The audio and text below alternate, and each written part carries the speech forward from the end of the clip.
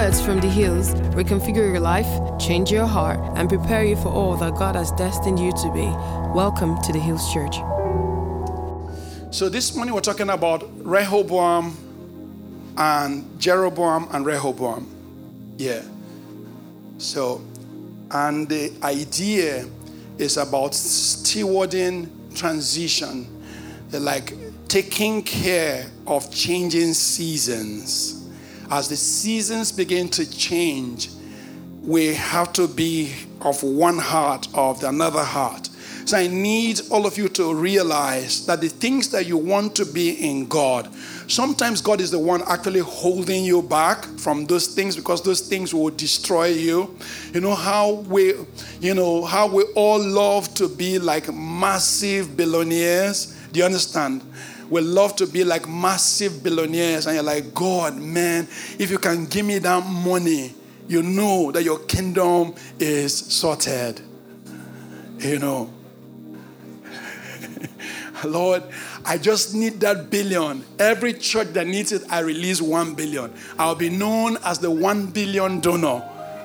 I don't donate less than 1 billion. So, and you're telling God, God, just bless me, you will see something.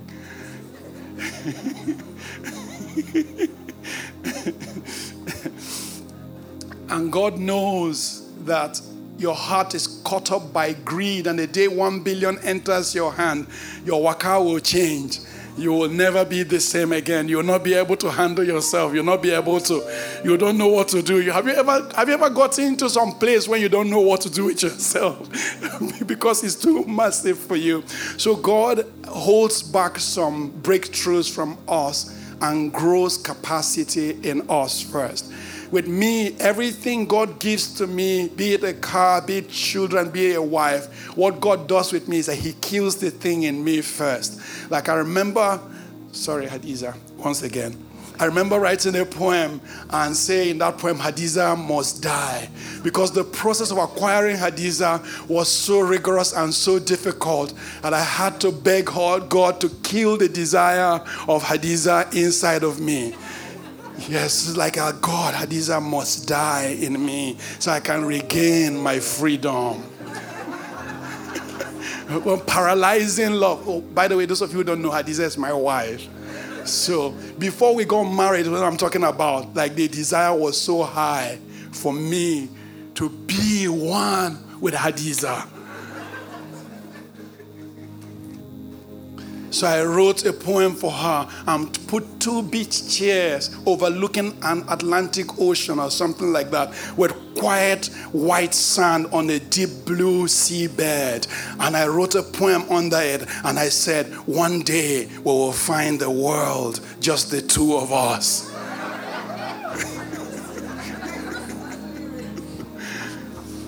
And she will read it and nod her head. I said,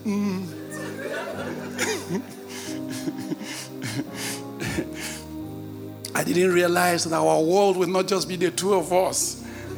It will be 4 bambinos. 4 bambinos will follow us. By bambinos, I mean children. For those of you who don't understand my lexicon, you know, my lexicon is pretty sophisticated.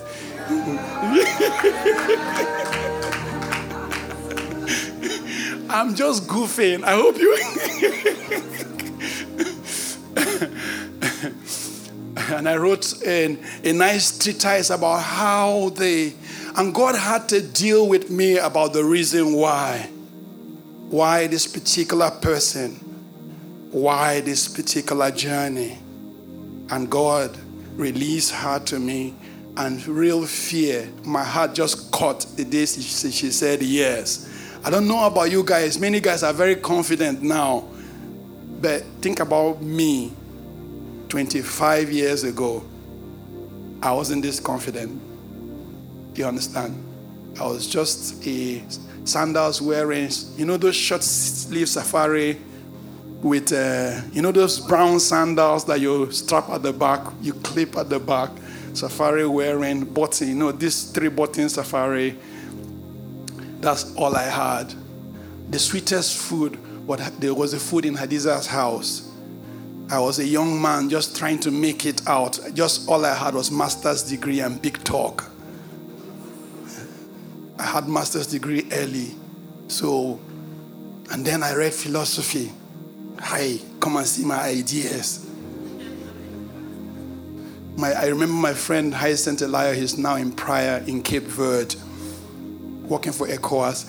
And we will sit down and daydream about the castles we will build, about skyscrapers we are going to use to build new cities. I'm still going to build a new city, amen. God gives you the dream early in your life because he knows something profound must come out of you. I'm beginning to see more and more that the people God gathered into Ecclesia Hills are nation builders and significant people. People who God wants to give an assignment to do something awesome in him. Over and over, I have seen that God has drawn people to me who he wants to make leaders. And right now, God is actually making me to begin to raise training boot camps for these leaders. For some people, it's only 6 months you have. For some people, it's only 1 year you have. And all of a sudden, you're going to stand up and step into all that God has in store for you. And God doesn't want you to be the kind of leader that the world produces. God doesn't want you to be the kind of owner, business owner that this world knows. God doesn't want you to be a part of the corruption, the brokenness that subsists in the land. God wants to reconfigure you on the inside. And I can see more and more that God is drawing us in word and in counsel into this building project for leadership. And that's why I thought to bring the message, Jeroboam and Rehoboam. These two people defined kingship in the entire Bible more than anyone else. I know we know about David. I know we know about Solomon. I know we know about these people. But these people were actually foundation layers. The people who were pivotal in shifting the nation to another level is Rehoboam and Jeroboam. And that's why we're talking about them today. Please open your mind and open your understanding. These people are both you. Say, I am Jeroboam. Say, I am Rehoboam. You guys don't like my pronunciation. Like they say, American pronunciation, Jeroboam and Rehoboam. But I'm going to just call it Jeroboam and Rehoboam. Boam. Yes. So let's read this together. 1 Kings chapter 11. There's quite some scripture reading, so I'm not going to go through all of it, but let's read some of it. Is a message that goes over 4 chapters. 1 Kings 11, 12, 13, 14, and 15. So I'm trying to compress it within 30 minutes so you can see how difficult that assignment is going to be. But let's try. So the Lord became, 1, 2, go, let's read together. The Lord became angry with Solomon because his heart has turned, who had appeared to him twice and had commanded him concerning this thing, that he should not go after other gods. But he did not keep what the Lord had commanded. Therefore the Lord said to Solomon, because you have done this and have not kept my covenant and my statutes, which I have commanded you, I will surely tear the kingdom away from you and give it to your servant. So there was already an instruction at the time of Solomon that the kingdom was not going to go to his son. God was going to rip the kingdom and give it to Solomon's servant. So what God really is doing is trying to pass the baton. God is trying to pass a baton to you. God is trying to ask you to pass the baton to someone. There's a baton passing this morning. You know what a baton is? My kids do relay, especially my second daughter. She does 4x100 relay and 4x100 hurdles relay. And I don't know, 4x2. Well, whatever the case in relay, they pass a baton. Yeah, 4x100 and then, 4x100 and then, is it a 200 relay? Okay, so 4x200, okay, 4x100, 4x200, yes. So she does 200, 100 meters, she does hurdles, and then she does this 4x100 relay as well. In the relay, One person runs for 100 meters and passes the baton.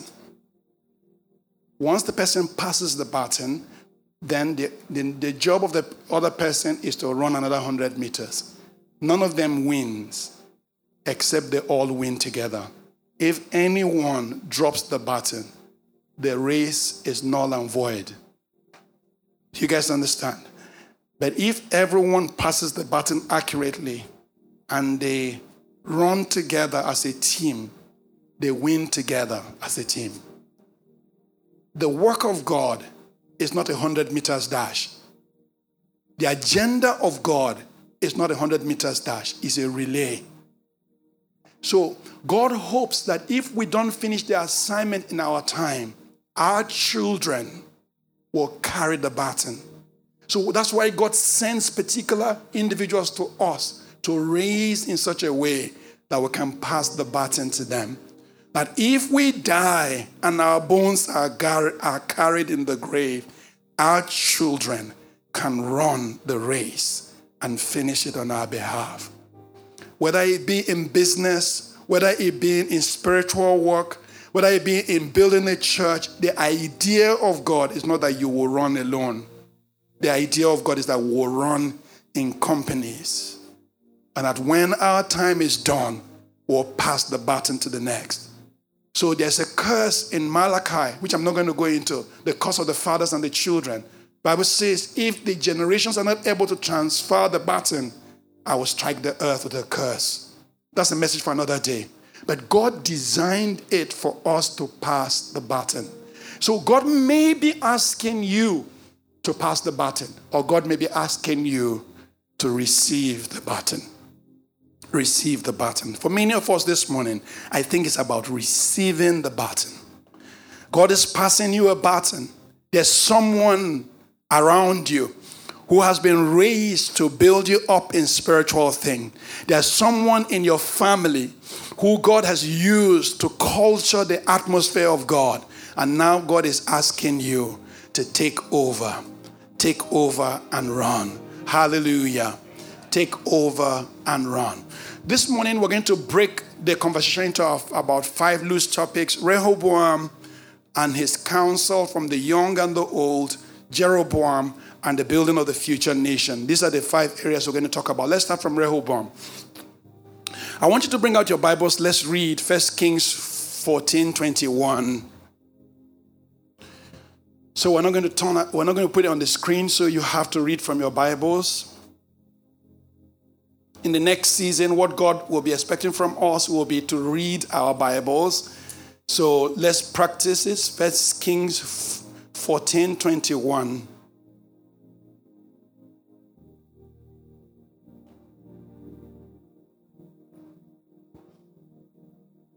And Jeroboam, the son of Solomon, reigned in Judah. Rehoboam, the son of Solomon, reigned in Judah. Rehoboam was 41 years old when he became king. He reigned 17 years in Jerusalem, the city which the Lord had chosen out of all the tribes of Israel to put his name there. His mother's name was Naamah, the Ammonitess. Now Judah did evil in the sight of the Lord, and they provoked him to jealousy with their sins which they committed, more than all their fathers had done. For they built for themselves high places, sacred pillars, and wooden images on every high hill and under every green tree. And they also perverted persons in the land. They did according to the abominations of the nations which the Lord has cast out before the children of Israel. It happened in the 5th year of King Rehoboam that Shishak, king of Egypt, came up against Jerusalem. And he took away the treasures of the house of the Lord, and the treasures of the king's house. He took away everything. He took away the gold shields which Solomon had made. Then King Rehoboam made bronze shields in their place and committed them to the hands of the captains of the guard who guarded the doorway of the king's house. And whenever the king entered the house of the Lord, the guards carried them and brought them back into the guard room. Now the rest of the acts of Rehoboam and all he did, are they not written in the book of the Chronicles of the kings of Judah? And there was war between Rehoboam and Jeroboam all their days. So Rehoboam rested with his fathers and was buried with his father in the city of David. His mother's name was Naamah, an Ammonitess. Then Abijah, his son, reigned in his place. Rehoboam was Solomon's son from Naamah, the Ammonitess, according to the Bible. So the lady from Ammon, the Ammonites. So remember that Solomon loved many strange women. Solomon married 700 women and had 250 concubines. I don't think anyone in the world has that record right now. I know there's a king in Swaziland who has many wives. And I know Fela tried. But no one came near Solomon. 750. I mean, how do you talk to them? Talking to one, I'm always watching my leg. 750. But there is this woman from Ammon who Solomon really loved. Her name was Naamah. And because of that, the baby that came from her, you understand, was specially beloved to Solomon. He was raised in a bougie way. You know,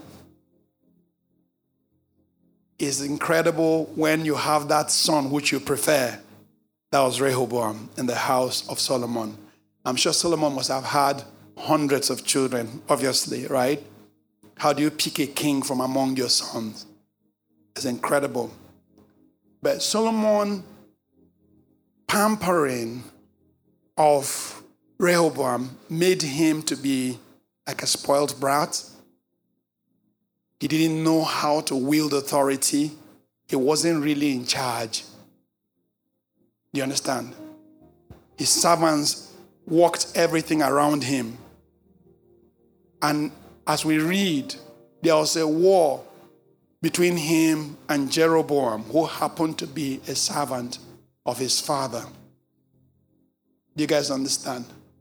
He was always afraid of something about Rehoboam. He was always threatened. He was always insecure. He was always unsure of himself. Even though he was royalty. Even though he was a prince.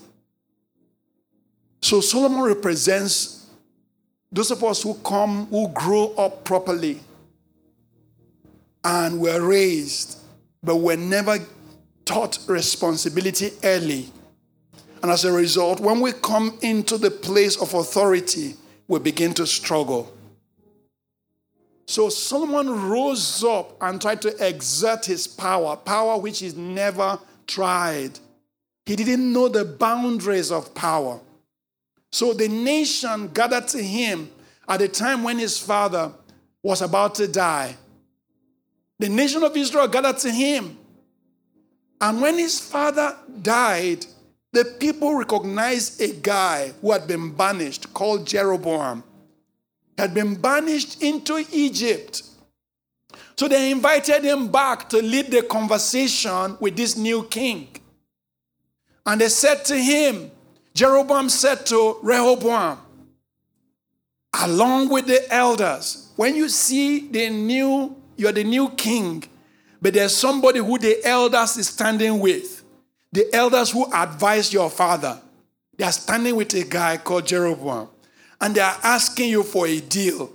So they came to Rehoboam and said to him, can you make our yoke lighter? Your father's yoke was heavy. Yeah? We will serve you. And Rehoboam said, give me 3 days to think about it. So he went for counsel. I'm trying to cut the story short. So he went for counsel first to the old people. And the old people said, speak kindly. Speak wisely. These are his father's advisors, the Bible says. 1 Kings 12. Speak what? Kindly. Speak wisely. reassure the people, because your father is full of white elephant project. Solomon was too extravagant. And where did he get the money from? The people. He taxed them heavily to build a temple. He taxed them heavily to build a mansion for himself. His palace was incredibly extravagant.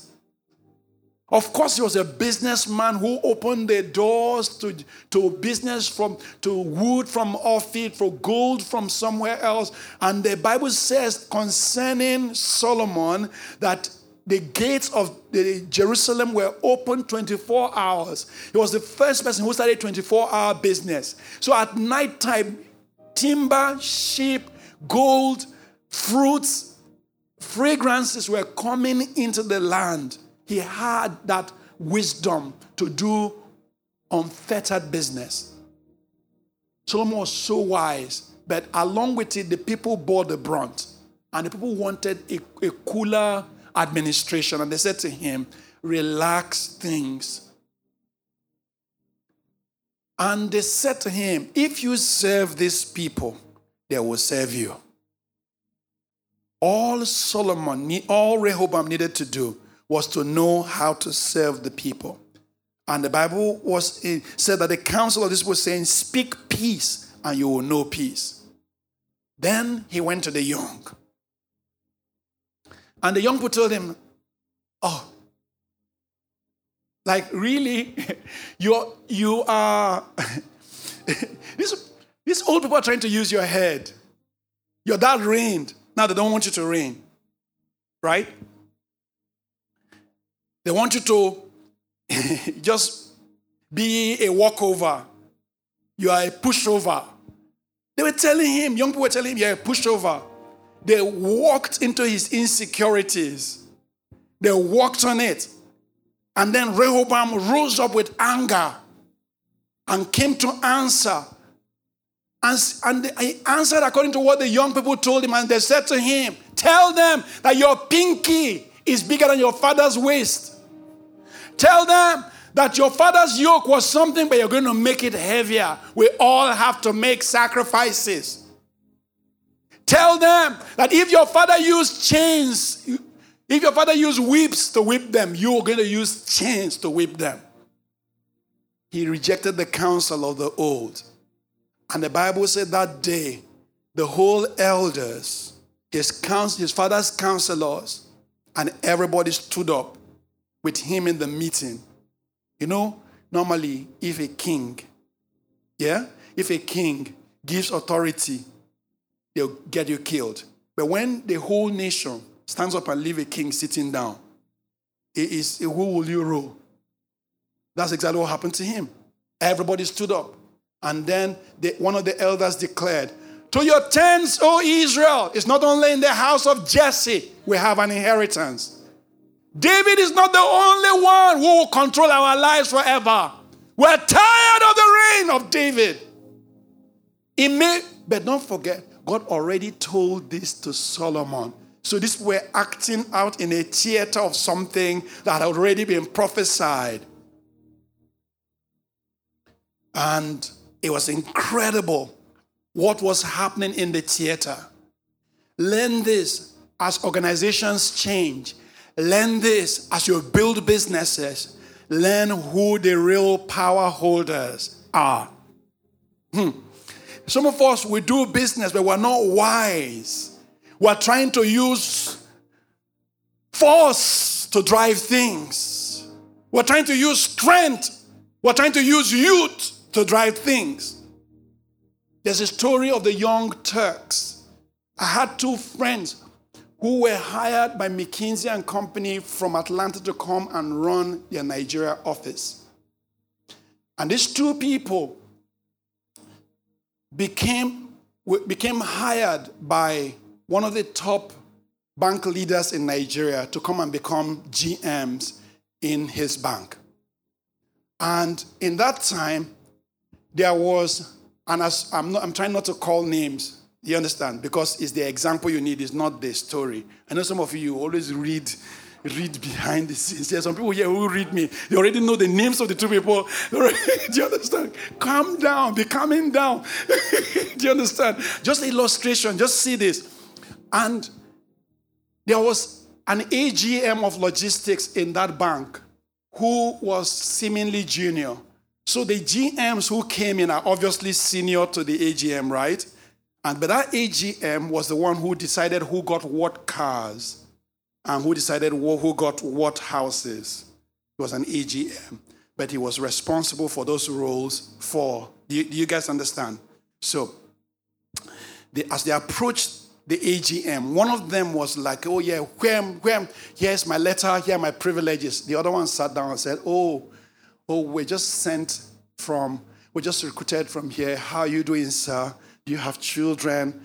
Sat down with this man, said to him, what is it like to run the bank? If I'm coming as a young Turk from Harvard and everything, how do I run it? She sat down and listened to the AGM and made him her friend. Do you understand? So, as she sat down with him and talked with him and leveled with him, the other one was still firing letter, send me my car, send me my house. And then the official cars for GMs at that time, I think was a Prado and you had two cars as a GM in that particular bank. It was a Prado and a Toyota Camry.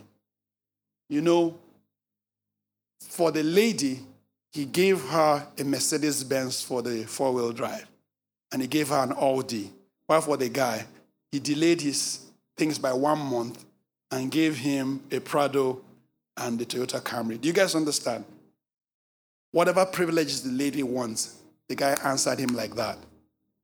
Why? It wasn't because she was, some of you just so saucy in the workplace. You said, I don't know how to rub egos. I don't know how to massage egos. I just say it as it is. I don't know how to go around people and stay around people. I'm a normal, you understand? I don't know how to, it's my entitlement, so give it to me. In a short while, guess what happened? The bank leadership shifted. Guess who the new executive director was? The AGM. Moved over them into executive director. Do you understand? Who do they both report to now? The AGM. That's how he raised her up. He is the one who became her career sponsor. Raised her to become director of operations. Raised her to send her into international operations for the bank. Did everything. She became a significant individual just by wisdom. There comes a time in the workplace where we need tact in human relationship. The story of Rehoboam is the story of a tactless young boy who was raised in a bougie lifestyle who didn't know how to handle his affairs. And as you step into the corridors of leadership, God will require you to negotiate. Negotiate your way in. Understand the power game. Understand the play at the place of work. Understand the wisdom of God. Borrow the wisdom of God as you enter the workplace. And God will prosper your leadership journey in the name of Jesus Christ. As you sit in front of me, I see leaders emerge with the wisdom of God. Say amen. I see you step into new doors by the finger of God. You think all you have now is everything there is to you, but God is bringing you more. God is bringing you into more doors in the name of Jesus Christ. God is raising you professionally to stand with the kings in the land. In the middle of transition, God is repositioning his people in the name of Jesus Christ. Yes, you will be a good leader. Yes, you will lead the people accurately in the name of Jesus Christ. The outcome of Rehoboam was that he read wrong the nation power base. He couldn't interpret the power game at play where he was. He read it wrong. He thought he was the one in power. He didn't know the people were in power. So he read it wrong. He didn't know the elders were in power. He didn't know that Jeroboam the servant had become a prince among the men. He read them wrong. He thought that they were going to still be his servants. And that's how he lost 10 out of 11 tribes. You know, the 12th tribe, the tribe of Levi, does not have any territory. So he lost more like 11 tribes. And the nation broke that day. They gathered around Jeroboam and made him king. As they say, good times produce weak men. It's not weak men, it's actually unaware men. Men sedated by drugs and alcohol. And if you're rising in leadership, make sure you're not weak. Make sure you're not a weak man. Make sure you're a powerful man in the spirit. But the weapons of your warfare are not natural. They are mighty through God to the pulling down of strongholds. Say amen. God wants to raise strong men. God wants to raise men of power. God wants to raise men who can lead. God wants to raise sons of righteousness. And some of you here, you are being groomed by God to step into leadership positions. You are being groomed by God to step into kingship. In the name of Jesus Christ, you will be an amazing leader in the name of Jesus Christ. Amen. It was the pride in Rehoboam that resurrected the prophecy. Prophecy actually speaks to the time for the knowledge of the character of people in the future. So sometimes when God prophesies, he say like, I know what this guy is going to do. It's not like God is locking the person. The person always has a choice. Judas has a choice to refuse to allow the devil to enter him. You understand? Rehoboam has a choice. He had a choice, and God would have provided another way if this is his plan. But this Rehoboam guy broke the nation by his weakness and by his lack of wisdom. Hallelujah. And one of the things that God wants us to know is that superiority complex is a dangerous thing. Do you understand? Superiority complex is dangerous. This is life lessons we're learning today. Say amen. The next question I want to ask you is, do you sometimes feel like you're a nobody in your eyes and God is blowing your mind? God is asking you to be something. God is bringing you to opportunities. God is bringing you to things that you never thought were possible before. I know this message looks like it's just teaching, but I'm going somewhere. Give me some time, okay? Give me some time. I need your attention. I need your attention, guys. I need your attention. Can I have your attention, please? Some of you are distracted already. Can I have your attention? Do you feel like you're going somewhere? You don't feel like you're all that, but God is putting great visions in front of you. God is showing you massive things. But you feel like, God, I'm not a pastor. Why are you showing me these things? God, I don't have any money. Why are you telling me that I'm going to build this skyscraper? God, why are you showing me these massive things? Where's the evidence? That was the story of Jeroboam. Let's read this together. 1 Kings 11:28. Let's read the one on the screen. We're just going to read this paraphrase and I'll fill you up with the rest of the story. 1, 2, go. Now,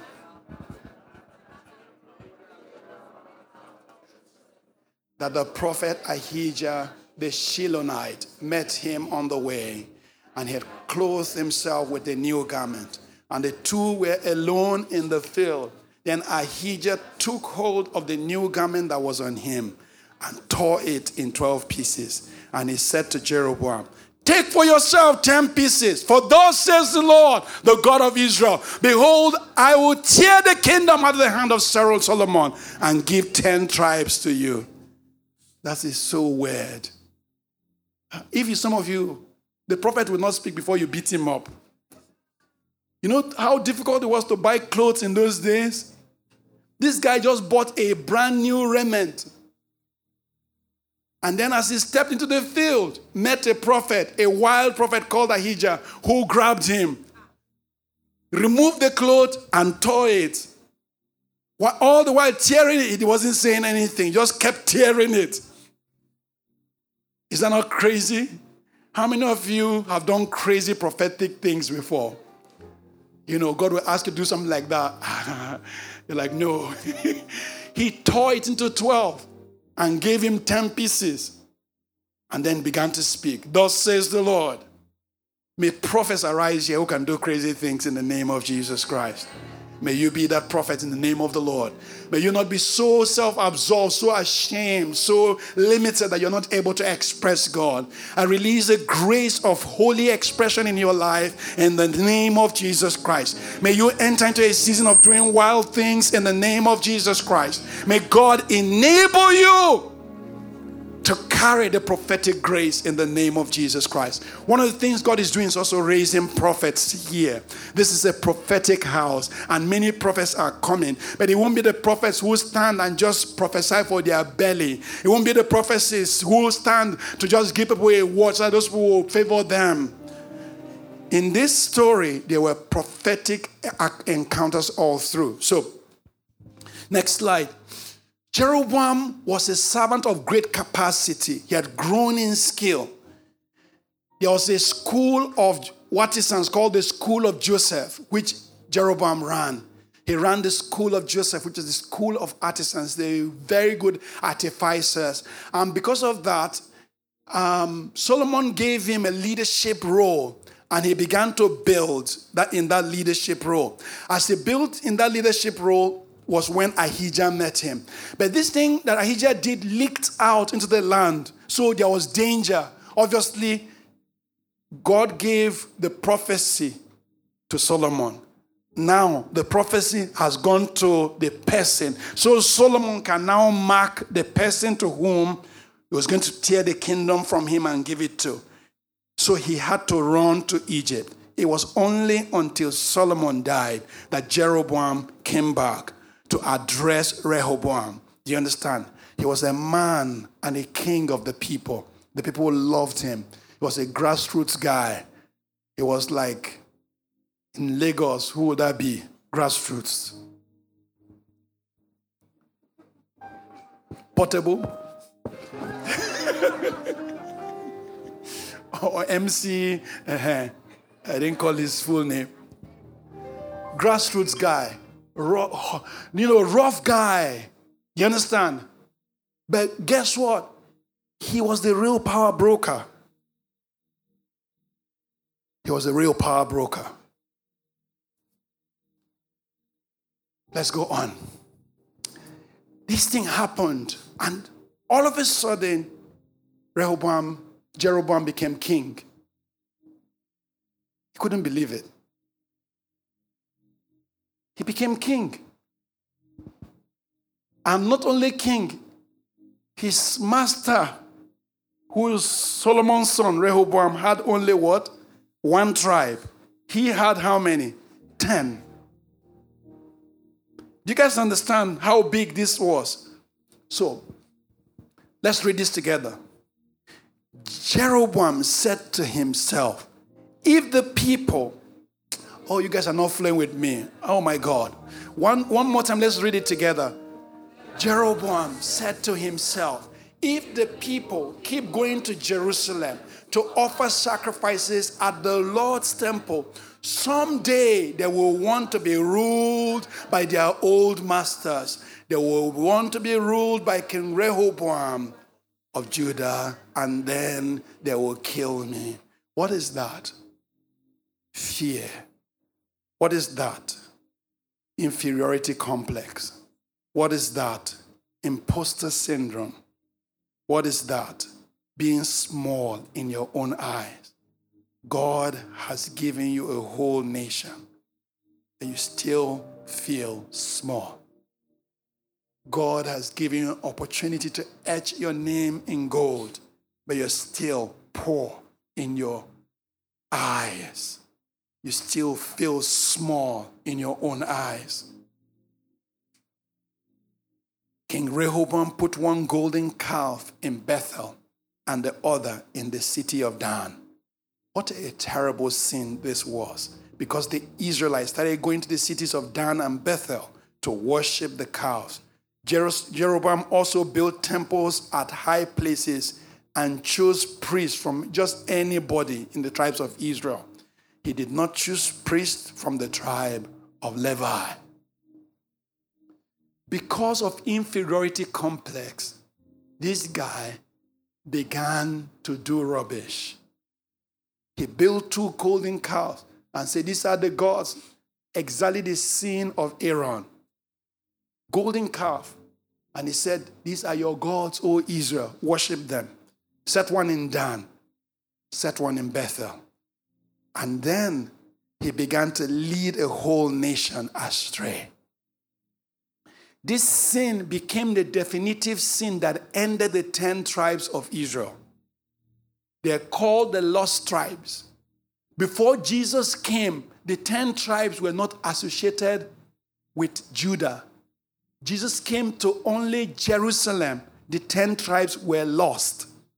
They have been driven away to all the nations of the world.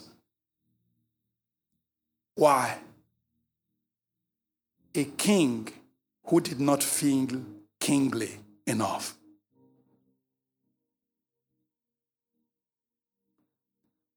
A king who did not step into the things that God had given to him. A king who always feared that his master was going to take over the land. A king who ruled with an imposter syndrome. A king who never believed for once that they could be the person God will use. The biggest challenge for us many times is not that God cannot use us, is that can we believe? Many of us came from the streets. I understand that because I came from a farming community myself. At 10 years old, I was a farming boy, carrying a hoe on my shoulder and rustling cassava and potatoes and yam. I was turning sand for the mounds of yam and evaluating my success by the size of the yam heaps I raised. Really, I could be a squirrel hunter. I could actually be one of those boys on the Lagos-Ibadan Expressway selling squirrels by the ear. It could have easily been me.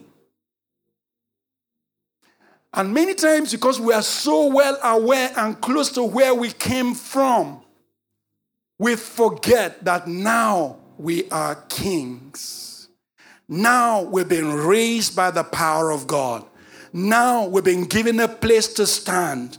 Now we've been given words. Now we've been given a ram to administer. Now we've been given authority to express. And the way to express this authority is by stepping up to the plate. Is by leaning on God. Is by trusting the God who gave us what he gave us. Say amen. Amen. Hallelujah. So, I don't know whether you can see this very well, but this is Rehoboam, and this is what? Jeroboam. And this is a timeline from when Solomon's time was 931 BC.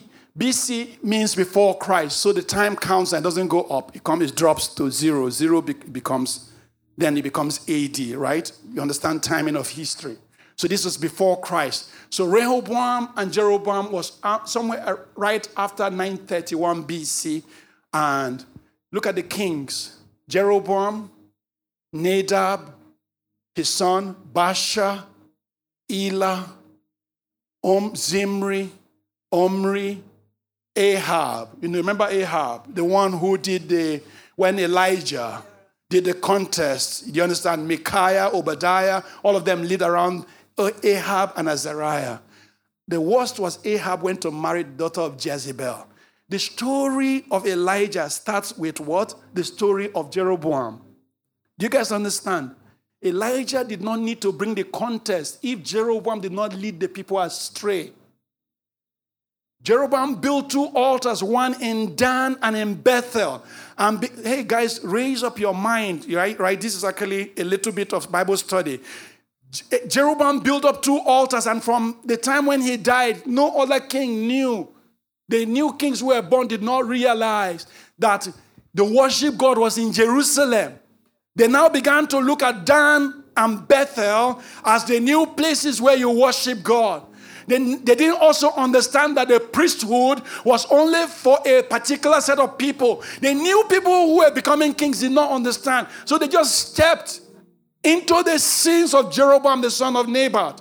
Read the whole of 1 Kings chapter 15. The Bible said, this king did good, but the only problem, he continued in the sin of the son of Jeroboam, the son of Nebat. Nevertheless, the high places were not removed. King number 1, king number 2, king number 3. I want you to call the names if you can see them. Say Jeroboam, Nadab, Baasha, Elah, Zimri, Omri, Ahab, Ahaziah, Joram. The only person who did good was Jehu. But even then, he didn't finish well.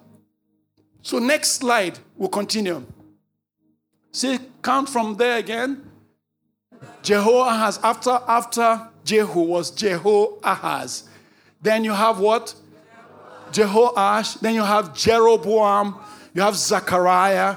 You have Shalom. You have Manahem. You have Pekahiah. You have Pekah. And you have Hoshea. In the time of Hoshea was when the Assyrian kingdom came and wiped out the 10 tribes. Guess how many kings? 19 kings. No one could upturn what Jeroboam, the son of Nebat, did. 200 years, 19 kings, the whole nation was a mess. There was all types of things happened. There was death, there was war, there was leprosy on a king. A king died with his leg rotten. There were so many things. God showed them sign after sign for them to come back. They were never able to come back. Why did God drive out the Canaanites, the Perizzites, the Jebusites from the land? How many of you know why? Why? It's not because he promised Abraham alone. Remember, he told Abraham in Genesis 15 that by the time your children go to exile and come back, the cup of the Amorites will be full. What does that mean? Now I'm taking you to spiritual postgraduate, right? Please give me your brains. Do you understand? The cup of the Amorites means like if Amorites stand in heaven, they cannot accuse God of injustice. They can't say, God, you are unjust. You removed us from our land and you gave it to your people. They can't. Why? Because the Bible says the cup of the Amorites was full. What was full mean? What was the first commandment? Hear, O Israel, the Lord thy God is one God, and thou shalt love the Lord thy God with all thy heart, with all thy soul, and with all thy might. And the second one, and thou shalt have no other gods before me. The sins of the Canaanites, of the Perizzites, of the Jebusites was the idol worship. So Jeroboam comes and sets up idol worship, which was the reason why God drove their enemies from the land and gave them the land. Do you think God would be fair if he left Jeroboam to keep on ruling and his own tribe to keep on living in the land?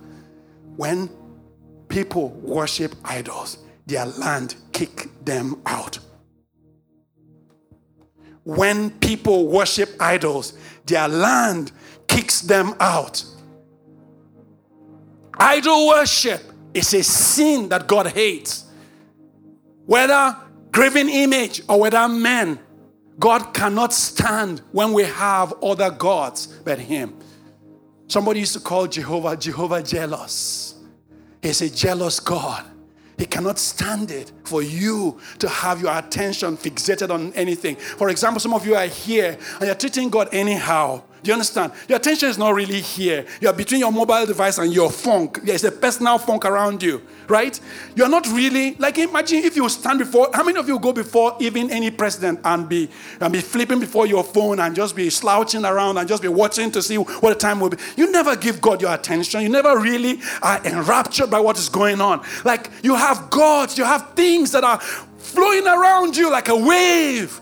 Thou shalt have no other gods before me. I shall have your total attention.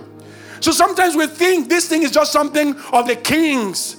No, it is actually something bigger, that God must have preeminence in your life. That God must rule in everything.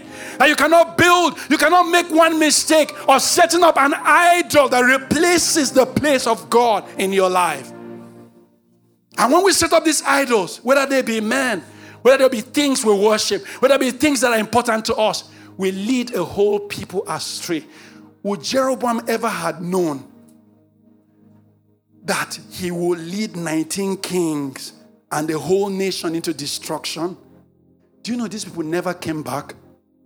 They never came back. They're the 10 lost tribes of Israel. Google the 10 lost tribes and see what you'll find. Assyria came and scattered them. Rehoboam, that one, just thought that his own battle was to fight Jeroboam. He didn't know what his battle was. Like all he needed to do was to return to the Lord. How many kings here suffer needlessly because they don't know that all they need to do is to return to the Lord. Come now, let us go back to the Lord and he will heal us. For he has turned us and he will bind us up. After 2 days, we will stand in his side. On the 3rd day, he will raise us up. May grace come into your spirit for you to know that all you need to really do is to cast down the idols. Cast down the idols. Cast down the idols. Kinda shaka monista. I don't know what the idols in your life look like. I don't know the things you worship. I don't know the things you place ahead of God. I don't know what the priority in your life is. But God cannot stand detestable idols. God hates idol worship. Tear down that idol in the name of the Lord. Hallelujah. I feel the wave of the Holy Spirit. Lift up hands here all this morning. Raise up your hands and say, Lord, I hand over myself to you. I tear down my idols. I tear down my idols. No more idols. No more idols. I will love the Lord my God with all my heart, with all my soul, with all my mind. There's nobody you're giving to me that is more important than your purpose in my life. There's no human being that I will make into an idol, oh God. You are my all in all. You are my everything. And because I have you, I have strength. I come back to you and I destroy my idols. You are my chief object of admiration. You're the one I desire. You're the one I long for. You're the one I want. Lord, I give my heart to you. I'm putting away my idols and turning my heart to you, my God. I'm putting away my ambition. I'm putting away my desires and turning my heart to you. I renew my heart before you. Inkona malisha labarita masaya nekosanda mashaya rabo heshana molibrados tamahaya lekoshekuta malebranosta. Thank you, Father God.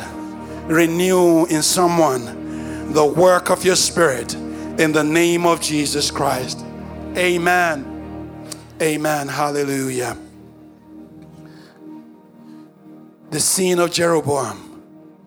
19 kings, 200 years, wars, misfortune, leprosy, death, 10 lost tribes, exile. Was it worth it? Ask someone, was it worth it? It's time for you to preach to someone right now. You've put many things before God. Say to them, don't be afraid. This is a time for someone. Lay your hands on the person next to you and say, you put many things before God, but only one thing is necessary. I counsel you today to lay down your idols. Bring it down. Bring it down. Bow before the Lord. Release that idol. Say to them, release that idol. Tap them on their laps. Tap them on their hands. Say, release that idol. Release that idol. Many things are necessary, but only one thing is important. Release that idol. Release that idol. Maybe the idol is a position that you hold on to. Maybe the idol is a quality of life. You know that if you leave that relationship, you're going to suffer. Maybe that idol is someone in your life who you lean on as a crutch, and you know that the person is bad for you, but you can't break up. You can't break up. Release that idol today in the name of Jesus Christ. Thou shalt have no other gods before me. This is the sin of Jeroboam, the son of Nebat. 19 kings, a whole legacy. They handed him a whole nation. He grounded it to powder because of fear, imposter syndrome, not feeling adequate, thinking that somebody will steal the nation from him. Hallelujah.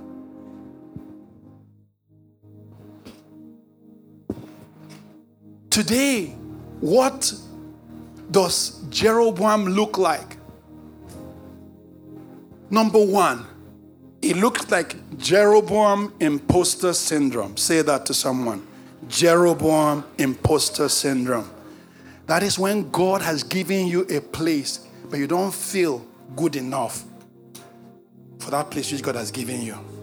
God has raised you to a level, but you're always trying to be humble about what God has given you. It's a Jeroboam imposter syndrome. You're always trying to fight those who review you.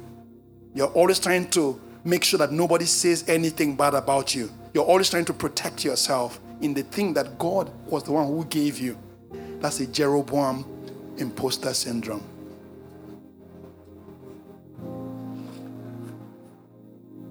Number two, we are notorious. Like Notorious B.I.G. Notorious. Yeah. And 50 Cent in his book, The 50th Law, said that you should desire not only to be loved, but to be feared. Because he wrote this book together with Robert Greene. Robert Greene wrote The 48 Laws of Power, the most useless book in the whole world, about how to hurt yourself and hurt the people in your world.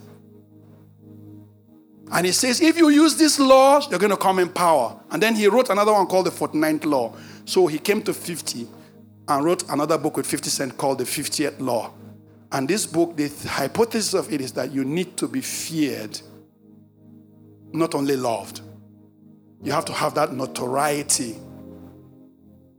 Many of us, in desiring to be feared, we're actually trying to create a man around us. So when I see people, when they come around me and I'm so flat and ordinary, I can gist, I can laugh, I can play with children, they're telling me like, Pastor, come on, put something around you. Do you understand? People are telling me to put something around me. In the last church where I pastored, I used to be in the executive floor, and the senior pastor's wife came to me and said, Moses, you're too accessible. You're too accessible. You need a man. You need to be hated. You need to be notorious. You need to be...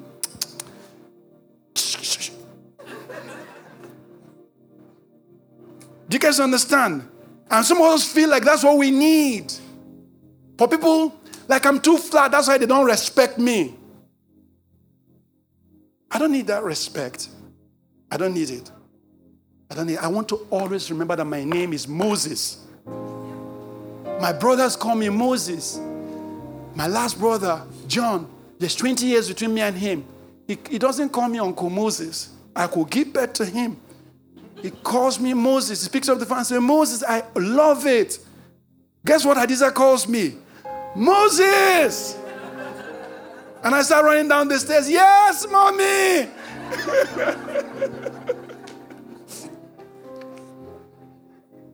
I love it. Keep your name. What's your name? Remove the title. We Nigerians, we love worship. We love it so much.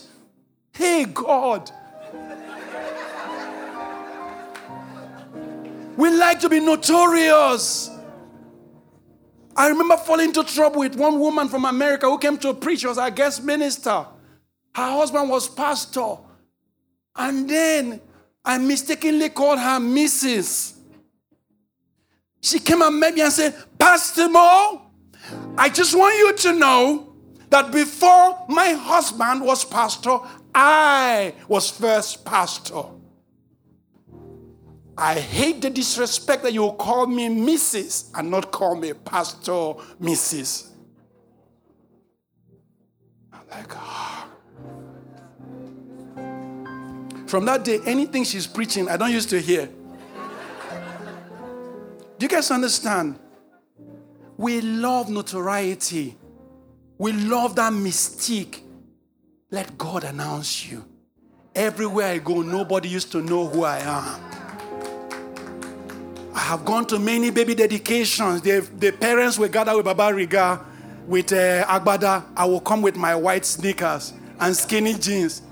Then they will look at me, the old parents will look at me like, they say, the young person who knows me will say, this is our pastor, Pastor Mo, Pastor Mo. And the parents look at me like, Kilele.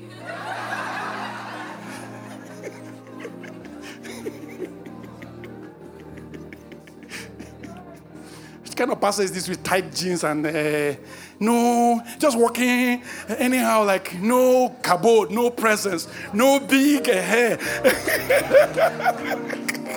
no entourage. We like that notoriety. We like that massiveness. We like to be notorious. Say Rehoboam. That's Jeroboam. He was also Rehoboam as well. Rehoboam just rose up to exercise his power. And God began to work on me and say, let me announce you. When I finished dedicating that baby, guess who? The parents will kneel down and say, Pastor, pray for me. There's one of my other child that is not doing well. Pastor, pray for them. They taste the power of God. Let the power of God announce you. Not your own protection for yourself. Not your own preservation for yourself. Carry power. Carry divine authority. Carry the Holy Ghost into every room. Not your clothes, not your perfume, not anything announcing you. Let the Holy Spirit announce you. Say amen. The things God gives you, you don't have to be the one fighting to protect them.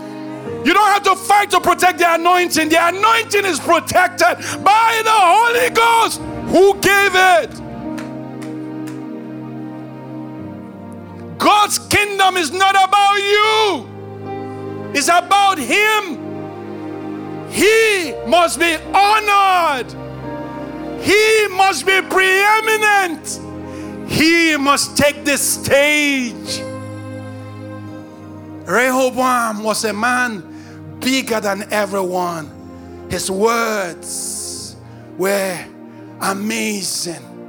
Jeroboam became a lily-livered man. He couldn't cope with Rehoboam.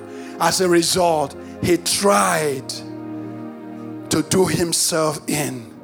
Today, remember that God's kingdom is about Him. God is changing the power base in Nigeria. God is changing the power base around you. God is bringing you into new rooms. If you believe it, say amen. God is announcing new season upon you. If you believe it, say amen. God is raising your power in spiritual things. If you believe it, say amen. Despite everything that is happening in Nigeria, God is changing who you are. If you believe it, say amen. God is raising the authority level in your life. If you believe it, say amen. Are you an unshakable vessel? Are you an unshakable vessel? Lift up your hand and say, I'm unshakable. Always standing in the grace of God. May it be to you according to your faith. Hallelujah. If you're a Rehoboam, I have 2 more slides and I'll release you today. If you are a Rehoboam, know that you are born into royalty for such a time as this. The key, 3 keys. Humble yourself. Every Rehoboam needs humility. Number 2, serve and listen. Serve people. Serve. The elders said to Rehoboam, if you can serve the people, they will serve you. The most difficult thing is actually love. Most Rehoboams don't know how to love because people come to take and take and take and take from them. As a result, they don't believe anyone. If you come, you've come to take just like everybody else. So the test of a Rehoboam is, can you operate in love? Can God teach you how to love? If you've been that person who has been an instrument of blessing for many people, after a while you get into apathy, into donor fatigue, into being like, everybody comes to take. Who is, you are those people who nobody gives you anything. Everybody's always coming to collect from you. Just know that you're a Rehoboam. May God teach your heart to love. In Jesus' name, amen. If you're a Jeroboam, listen to this. Number 1, trust in God. Number 2, avoid idolatry. Number 3, remember that God keeps what he gives. Number 4, remember that the fear of man is a snare. This is Lee Kuan Yew. It's the guy in Singapore. This is the Singapore. This is actually a real picture of him surrounded by the people of Singapore. When they got independence from the British, they were begging Malaysia whether they can join Malaysia.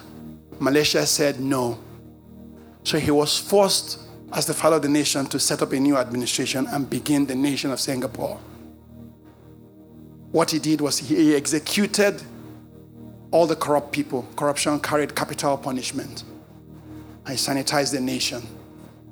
He brought up and built structure after structure, included the Muslims, including everyone, and built one of the strongest economies in Asia, Lee Kuan Yew.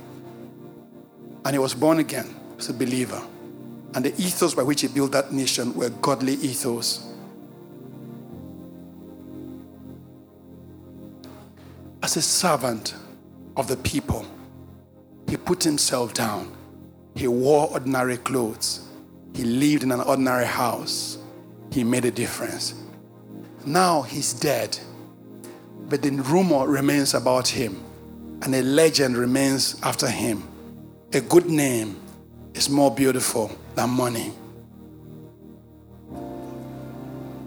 Lee Kuan Yew represents a leading light in that Asia region about a man of righteousness who stands and builds a broken nation from the ground up.